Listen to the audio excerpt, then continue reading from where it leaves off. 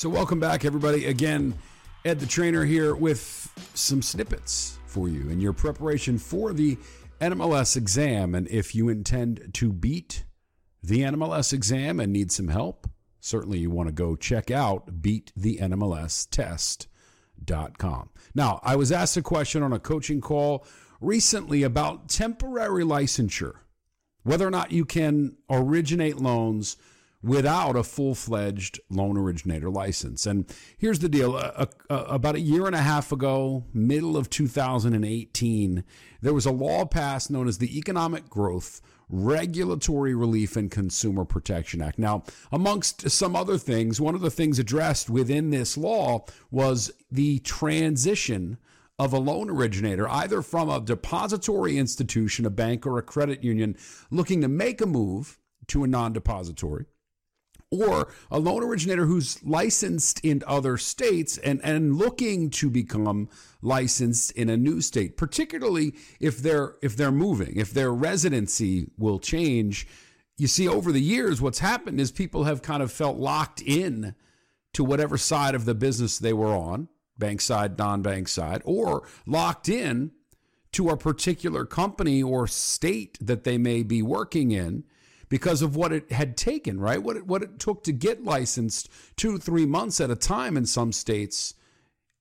And loan originator licensees looked at this and said, this is too big of a hurdle. This is too big of a challenge for me in order to move into the next level. So you saw a lot of loan originators, again, feeling stuck on the bank side or feeling stuck at their current residence, meaning I'm not going to move. I'm not going to relocate into a new state because it would take too long for me to get my business up and running, and I can't go without a paycheck if I'm working on the licensed side of the business. So the lawmakers stepped in and they grant now what's called temporary authority, really under the authority specifically of the state that the LO is looking to work in. Now, if they are a bank employee looking to become a licensed employee, they must have had employment at least for a 1-year period prior to submission of your license application in the new state or on the non-bank side of the business. In other words, to be able to be given this temporary authority, you must have worked in the business before, right? You can't just be brand new to the business or get a job at a bank and then 3 months later say, okay, now I've gotten that under my belt. Let me go onto the non-bank side.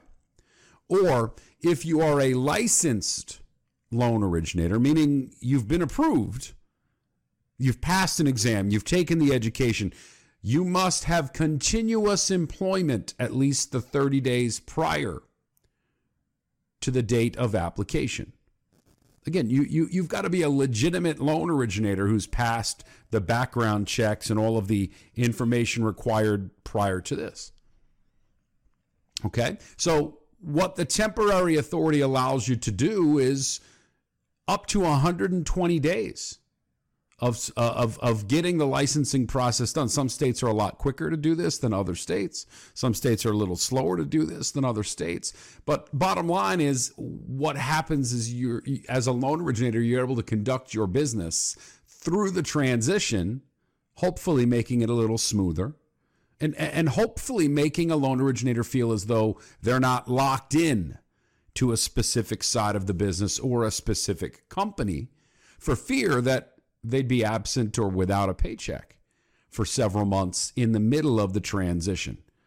Again, some states, right, have different authority in this sense in terms of how they interpret this law, right? How the federal law is interpreted locally may differ is really the point that I'm trying to make.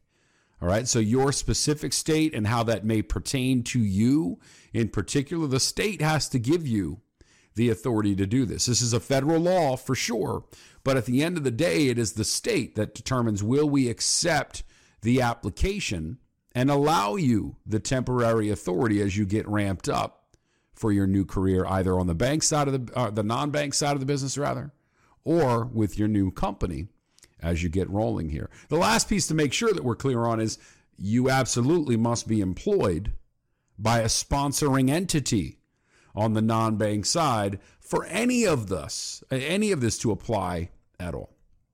All right. Hopefully this is helpful to you. It gives you a little bit more clarity on what the temporary authority really means. If you're looking for more information as to how to beat the NMLS test, make sure you go to beatthenmlstest.com for some resources and some courses that are certainly available to you if you need whatever level of help you're looking for. Thanks for joining us, and we'll see you soon.